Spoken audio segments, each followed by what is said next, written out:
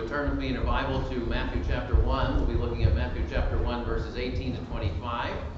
That is page numbers in the bulletin. It is page 959 in the Pew Bibles.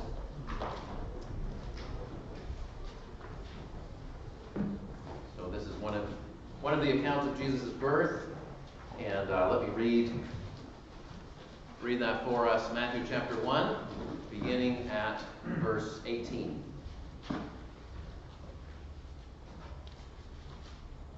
Now the birth of Jesus Christ took place in this way. When his mother Mary had been betrothed to Joseph, before they came together, she was found to be with child from the Holy Spirit.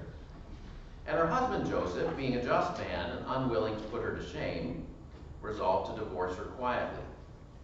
But as he considered these things, behold, an angel of the Lord appeared to him in a dream, saying, Joseph, son of David, do not fear to take Mary as your wife, for that which is conceived in her is from the Holy Spirit.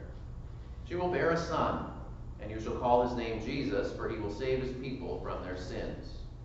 All this took place to fulfill what the Lord had spoken by the prophet. Behold, the virgin shall conceive and bear a son, and they shall call his name Emmanuel, which means God with us.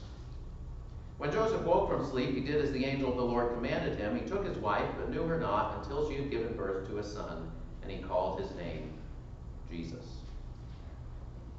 I think one of the most profound experiences that a human being can have is to witness the beginning of another human life. From the initial realization that she's pregnant, through the months of preparation as the baby develops, to the moment of birth, there's a sense of wonder at the fragility and the beauty of human life. Now, sometimes the birth of a particular child seems particularly unusual or providential. I think of some unusual births of people that I am aware of. I know of a couple who got married in their mid-40s, perhaps even late 40s. They thought they were past the age of childbearing, had no expectation, and soon afterwards, they had a son. Another couple for years thought they were infertile, now have multiple children. I think of some children who were born several weeks premature, but survived with the help of modern technology. I think of children born after a previous miscarriage or stillbirth. Now, each one of these births were unusual in certain respects, but the reality is every time that a child is born into the world, something amazing and extraordinary has happened. Most things that have happened over the past 12 years I have long since forgotten, but I have distinct memories of the births of each of our three children. Now, sometimes we are surprised and rightly grieved by the experience of a miscarriage or a stillbirth. That can be a deep sorrow. But perhaps we should be even more amazed every time that any child is born, considering all the perils that attend the development of the tiniest human lives from the beginning onwards. Now this morning we're looking at Matthew's account of the conception and birth of Jesus. And Matthew wants us to know that of all the unusual births that have happened in human history, the birth of Jesus was the most unusual of all. The conception and birth of Jesus wasn't just unusual, it wasn't just providential, not just amazing and awe-inspiring, it was supernatural and miraculous. So Matthew claims. Verse 18 begins, now the birth of Jesus Christ took place in this way. Now the Greek word translated birth there is Genesis, same word used for the first book of the Bible. It means origin or beginning. So Matthew's telling us here about Jesus' origins, Jesus' beginnings. And if you look at the first half of Matthew chapter 1, Matthew gives a long list of names, a long genealogy that emphasizes Jesus' human origins, that he came from the genealogical line of Abraham and David. Matthew traces his origins down through the history of Israel. But here, in the second half of the chapter, Matthew emphasizes Jesus' divine origin. Verse 18 says, now, or but, the birth of Jesus Christ took place in this way. And by that phrase, in this way, Matthew is making a contrast between all the other births that happened in history and the birth of Jesus. Now, if you look at the genealogy, the list of names from verses 1 to 17, there's 42 names, and the genealogy follows a typical pattern. A was the father of B, was the father of C, was the father of D. Occasionally, in circumstances where the births were unusual, the mother is also mentioned. But at the end of the genealogy, Matthew breaks the pattern. So if you look at verse 16, Matthew says, Jacob, the father of Joseph, the husband of Mary, of whom Jesus was born, who is called Christ, or Messiah. So Matthew carefully avoids saying that Joseph was Jesus' father. He's alerting us to something unusual. He's saying the birth of Jesus Christ took place in a supernatural and miraculous way. And throughout this second half of the chapter, Matthew emphasizes this. So verse 18, he says, before Joseph and Mary came together, she was found to be with child. Verse 20, the angel says to Joseph, don't fear to take Mary as your wife, for that which is conceived in her is from the Holy Spirit. Verse 23, behold, the virgin shall conceive and bear a son. And verse 24, Joseph took his wife, but knew her not. That is, they had no intimate relations until she had given birth to a son. So repeatedly, Matthew's pointing out that Jesus, the child Jesus, did not originate in the normal human way. In the words of the Apostles' Creed, Jesus was conceived by the power of the Holy Spirit and born of the Virgin Mary. So this is something Christians have throughout history, sort of always and everywhere believed ever since the beginnings of Christianity. But this morning I want us to consider two questions. Number one, was this really true? And second, why does it matter? Right? First of all, was this really true? Right? Does the virgin birth make sense? Ever since the beginning of Christianity, many people have been skeptical of the idea that Jesus was born of a virgin. Right? Most of us, if somebody comes up to us and says and claims that there was a virgin birth, we would be quite skeptical, rightly skeptical, right? So I want to take a few minutes to address some of the most common objections that have been made to this idea. Some people today say a virgin birth is scientifically impossible, right? How could a woman with XX chromosomes give birth to a man with XY chromosomes apart from any male involvement? And some people have tried to search for a scientific explanation of how this could happen, even looking for parallels in animals. But that's really very unnecessary and sort of misguided, because Matthew's not saying that something very unusual or statistically unlikely just happened to happen here. He's not saying that God used a set of previously unrecognized natural processes to produce a statistically unlikely outcome. His claim is that the God who made the world chose to intervene in a unique way in it. In other words, Matthew's saying God acted supernaturally, miraculously. God did something that would never have happened in the normal course of events. Now, if you believe in the God that the Bible describes, or if you believe really in any kind of God, or even if you're agnostic, right, you can't totally rule out the possibility of divine intervention in principle. You have to at least say, well, I mean, I don't know everything, so perhaps there might be something that happens that isn't what I would expect or isn't what I could explain. I mean, we at least have to acknowledge that we don't have complete knowledge. There's a lot more that we don't know than that we do know. And so you sort of have to evaluate these claims on a case-by-case basis, right? Now, we shouldn't believe just anybody who comes to us saying, I've seen a miracle, or I've had a dream, or God has spoken to me, right? Lots of people make those claims. And if we believe the Bible, it doesn't mean that we should believe everything that everybody says. No, the Bible encourages us to be discerning. Evaluate on a case-by-case basis. Don't just dismiss all such claims out of hand. It's not that they never happen, but don't just believe them all without being thoughtful about them. So the right question isn't, is the virgin birth of Christ possible? We have to say, okay, it's possible. But we can't totally rule it out. But a better question is this: is it fitting?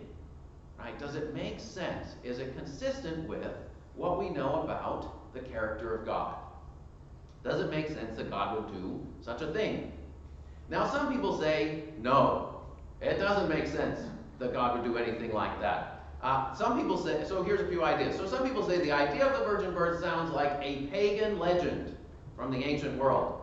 Aren't there legends about pagan gods who take on the bodies of men or animals and seduce women and produce demigods as a result? Well, yes, you can find such stories in the ancient world, but those stories read like modern soap operas. They're full of sensational details and wild speculations. They're not spiritually very edifying or helpful. Matthew's story isn't like that at all. God the Father does not take on a human body and seduce a woman in order to produce a semi-divine son. That's not at all what happened. Matthew's actually very matter of fact. He just says, Mary was found to be with child through the Holy Spirit. Very different than the other stories, the pagan stories that were around in those days. Now other people say, well, what about other supposedly miraculous births? Weren't there other stories of great figures in the ancient world who supposedly had a miraculous birth? Well, Alexander the Great, so the legend goes, was supposedly conceived by Zeus, and he claimed to be a son of the gods, but the legends about Alexander's birth were written about 400 years after he died. So that would be like somebody coming up with a new story that has never been heard before about one of the pilgrims who landed at Plymouth 400 years ago. Well, we haven't heard it for 400 years. Probably not true. But the Gospel of Matthew, the book we're reading, was written at most 50 or 60 years after Jesus' crucifixion, perhaps even before that. And most scholars believe that Matthew was drawing on earlier traditions. And Matthew is also the most Jewish of the Gospels. Even here, he quotes from the Old Testament. He quotes several times, more than any other Gospel from the Old Testament. He's writing particularly to people who knew the Old Testament and had that kind of background. So he's probably getting his traditions from Jerusalem and Judea, which was where the Jewish Christian movement was started. Now, the main leader of the Christian church in Jerusalem for the first 30 years after Jesus' crucifixion was Jesus' half-brother James. Now, legends about miraculous birth stories don't usually crop up if family members are there to say, no, we know how it happened. It didn't happen that way. Right? Now, other people say, here's another idea out there, other people say Matthew made up the idea of a virgin birth because he read some Old Testament prophecies, like the one he quotes in verse 23, and then he sort of created a story that would make out of the prophecies. Right? Sort of projecting the prophecies into the future, into his story. But here's an interesting fact. Prior to Matthew, we have no evidence that anyone interpreted the verse that he quotes here as a prophecy of a literal virgin birth. It's one of the prophecies that has sort of an immediate fulfillment and a longer-term fulfillment. But back then, people weren't reading Isaiah 7, verse 14, and thinking, one day, there's going to be this child who's born of a virgin woman with no male involvement. That's not how they understood the prophecy. So why would Matthew take a verse that no one had previously understood in this way and then make up a story around it? It doesn't make any sense. It only makes sense reverse. That something actually happened, and then Matthew looks back at this prophecy and says, wait a minute, that was pointing forward to this. Right? There's so many things in life that we only see in hindsight. Right? Or we see a lot more clearly in hindsight. And we don't expect when they're coming down the pike at us. And that's sort of what this story very much seems like. In light of the coming of Jesus, a lot of the prophecies that people sort of knew were important in one way or another make sense in an even clearer way. So those are some reasons why people reject the virgin birth of Jesus. But you might say, well, are there any positive reasons to actually believe this? Does it make sense, given what the Bible tells us about the character of God? Well, imagine for a moment, imagine if you're one of the first readers of the Gospel of Matthew. Again, Matthew wrote to primarily people with a Jewish background who knew the Old Testament stories. And in the Old Testament, there are several times where God's people find themselves up a creek without a paddle, or between a rock and a hard place. And God shows his kindness to his people and his faithfulness to his promises by sending a promised child just in time to deliver them. So, a few examples. Abraham and Sarah, founders of the nation of Israel, they had left everything they'd ever known. God had promised they'd have a son. They were very old, long past the age of childbearing, until God provided them with a son, Isaac, who carried on not only the family name, but also the promise of God.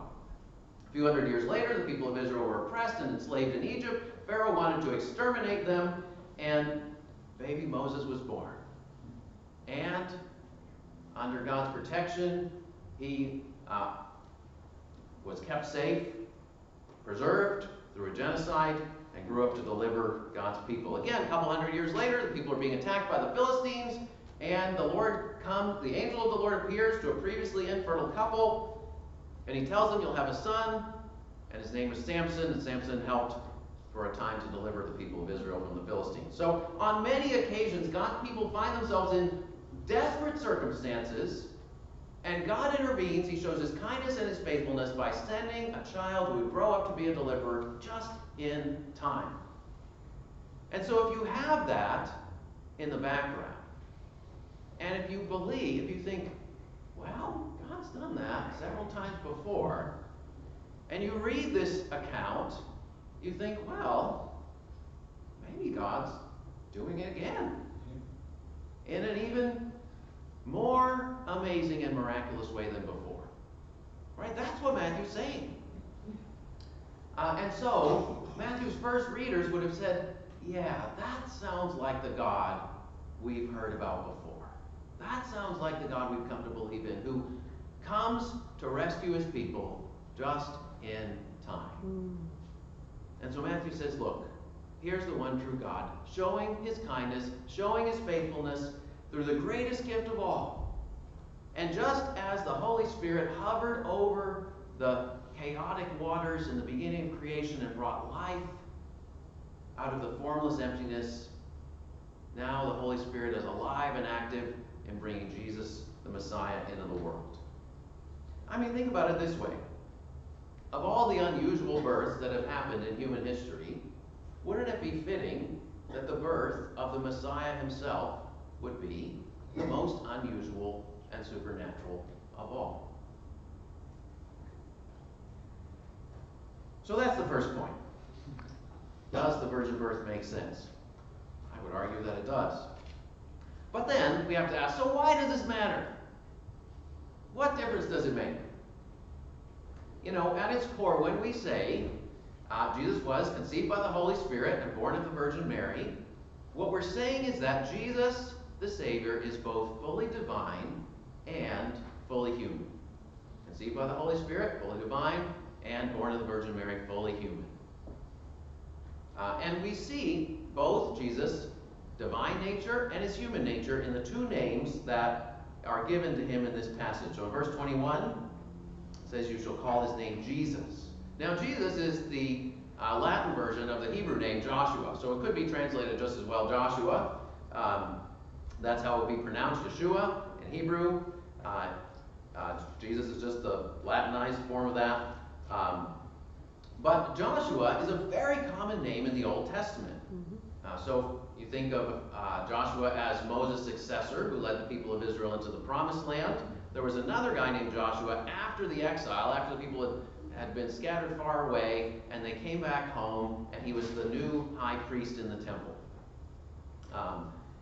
So the name Jesus or Joshua, at one level, emphasizes Jesus' connection to these Joshuas who come before, his human nature. He has a name that others have shared. But the name Jesus also points to his divine nature, because the meaning of Joshua is the Lord saves. That's what the Hebrew word Joshua means. The Lord saves. And verse 21 says, he will save his people from their sins. Now, as human beings, we face all kinds of problems. Right? Sickness and pain, tiredness, hunger, loneliness, grief. relational conflicts, unfulfilled longings, but our sins, that is everything that keeps us alienated from God or far away from God, or everything that sort of corrupts us morally and spiritually from the inside out. According to the Bible, that's the deepest and most intractable human problem. It's not just the problems that are more on the surface that can be solved more immediately, not just the frustrations of life, but our sins that separate us from God and prevent us from being who God made us and called us to be. Psalm 130 verse 8 says, "The Lord himself will redeem Israel from all their sins." And that's who Jesus is, the Lord himself, who's come to save us from our sins, from the things that separate us from God and to reconcile us with God. Now the second name given to Jesus is in verse 23, where it says, "They shall call his name Emmanuel," which means God with us. And again, Emmanuel indicates both Jesus' divine nature, he's God, but also his human nature, God with us. Now, verse 23, Matthew quotes Isaiah 7, verse 14. But if you look at Isaiah chapter 7, verse 14, Matthew changes one word. So Isaiah 7:14, it says, "The virgin shall conceive and bear a son, and she shall call his name Emmanuel." But when Matthew quotes it, he changes one word. Did you notice the word he changed? "The virgin shall conceive and bear a son, and they shall call his name Emmanuel." So Matthew's saying it's not just Mary who can call Jesus God with us. Right? Jesus didn't just come to be God with Mary. No, Matthew's saying all of us, all of God's people, all of us can know Jesus as Emmanuel, God with us. Not only his mother, but everyone who believes in him can know Jesus as God who has come to dwell with us. J.C. Ryle, who was a British preacher a century or two ago, put it this way. He wrote, "If we would have a strong foundation for our faith and hope, we must keep constantly in view our Savior's divinity. He's the Almighty God. All power is his in heaven and on earth, and therefore our heart need not be troubled or afraid." And he goes on, he says, "If we would have sweet comfort in suffering and trial, we must keep constantly in view our Savior's humanity. He lay in his mother's bosom as a little infant. He can be touched with the feeling of our infirmities. He has experienced temptations. He has endured hunger, shed tears, felt pain. He can sympathize with his people." You see, that's why it matters that Jesus is both divine and fully human. That we can trust him and rely on him as our rock and our strength, and that we can draw near to him as our sympathetic advocate. Now think about what some of the implications would be if Jesus had come into the world in some other way. Right? What if God had instead chosen to send Jesus into the world without being born at all? He just shows up, sort of like angels show up, as like a fully formed adult. What if Jesus had just bypassed the long years of childhood? I mean, after all, we don't really know much of what happened in his life for almost 30 years. What if Jesus had just shown up at the age of 30 or 33 and gone right to the cross and died there for our sins? In that case, though, he would have had no human parents, so he would have been neither a son of David nor a son of Abraham, so he wouldn't have fulfilled many of the Old Testament prophecies. But even more than that, if Jesus only sort of parachuted in and walked around for a year or two, or a day or two, could we really say Jesus has been made like his brothers and sisters in every respect? Hebrews 2:17 says that. Or he was in every respect tempted as we are, yet without sin. I mean, think about this. Most of the children have gone to children's church, but if you're a child living at home with your parents, let me ask you this question. You ever feel like your parents don't completely understand you? No. Or maybe they've forgotten what it's like to be your age. Well, the Bible says Jesus knows exactly what it's like to be your age. because he was once your age too. And Jesus never forgets anything, unlike the rest of us who forget lots of things as time goes along. Jesus hasn't forgotten what it's like. He knows what it's like to be your age. He knows the challenges you face. He's always available to help you, and every one of his commands are good for you. Jesus died on the cross for the youngest all the way to the oldest. Yep. And so however old or young you are, Jesus invites you to talk to him in prayer, and he promises to always listen. Or think about another possibility. Okay, so what if Jesus had come into the world in the normal way? With the seed of a human father, the egg of a human mother, and then later on he was anointed by the Holy Spirit like King David was. So this is what many people say who find the virgin birth too hard to swallow, but they still want to believe that Jesus was somehow special. But again, that idea creates big problems. For one thing, it would mean that both Matthew and Luke are lying to us, or at the very least, carelessly passing on unreliable tales about Jesus' origins.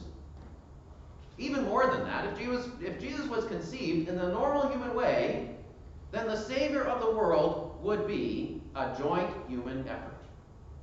And Mary and Joseph could say, "We produced the Messiah, just the two of us." But that's the reverse of the whole message of the Bible.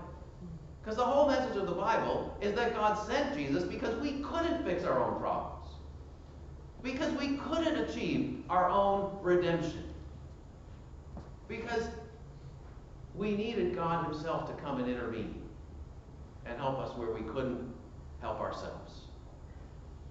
You see, God's grace, when the Bible talks about God's grace or his generosity or his gifts to us, that's not just the frosting on the cake, and the cake is our human accomplishments. It's not just a little thing added on top. God's salvation in the Bible is a generous and undeserved gift. It's something we don't deserve, again, when all human efforts have fallen short and failed to produce the redemption that we've hoped for. God's salvation is carried out by the power of the Holy Spirit within all those who, like Joseph and Mary, simply receive his word and respond to it with trust and obedience. An early Christian writer who, we don't even know this person's name, but he wrote this: "Humanity is born out of the necessity to exist." If you were writing today's language, you might say human beings reproduce out of the struggle to survive. But then he goes on and says, "Christ, however, was not born out of the necessity of nature to exist, but by his merciful will to save." That's what the virgin birth shows us. God's merciful will to save us. Not just the necessity of nature to exist, but God's merciful will to save. Back in the 3rd century, another guy named Origen put it this way: his birth was both like ours and above ours. To be born of woman is like our birth, but to be born not of the will of the flesh or of man is above ours. There is here a hint, a prior announcement of a future birth to be bestowed on us by the Holy Spirit. So here's what he's getting at. He's saying because Jesus came into the world in a supernatural way, the salvation that Jesus gives us is a supernatural gift. And just as Jesus was conceived by the Holy Spirit in a mysterious way, in a miraculous way, when we are brought to new life in Jesus, God can do a miraculous, reviving work within our hearts in a wonderful and mysterious and life-giving way, and that's good news. You know, many leaders in the early church put it this way. They said, Jesus has taken on all that was ours, our humanity, our sin, and even our death, in order to share with us all that was his divinity, his righteousness, and his life. He's taken on all that was ours to share with us all that was his. Let me ask, have you received that? Have you said, yes, Jesus, I want all that's yours. I'll give you all that's mine. And if you have, that's a reason to rejoice. Hail the heaven-born Prince of Peace. Hail the Son of Righteousness. Light and life to all he brings, risen with healing in his wings. Mild he lays his glory by, born that we no more may die. born to raise the sons of earth, born to give us second birth. Let's pray.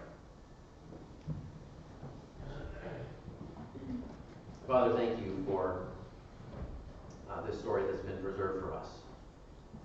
That speaks to us of how your Son came into the world in a supernatural and miraculous way. Lord, we pray that we would ponder these truths in our minds, reflect on them in our hearts. Pray that we be encouraged knowing that you are both fully divine, strong to save, and fully human, full of love and mercy. And we pray that that would encourage us to draw near to you. In this Christmas season, we pray in Jesus' name. Amen.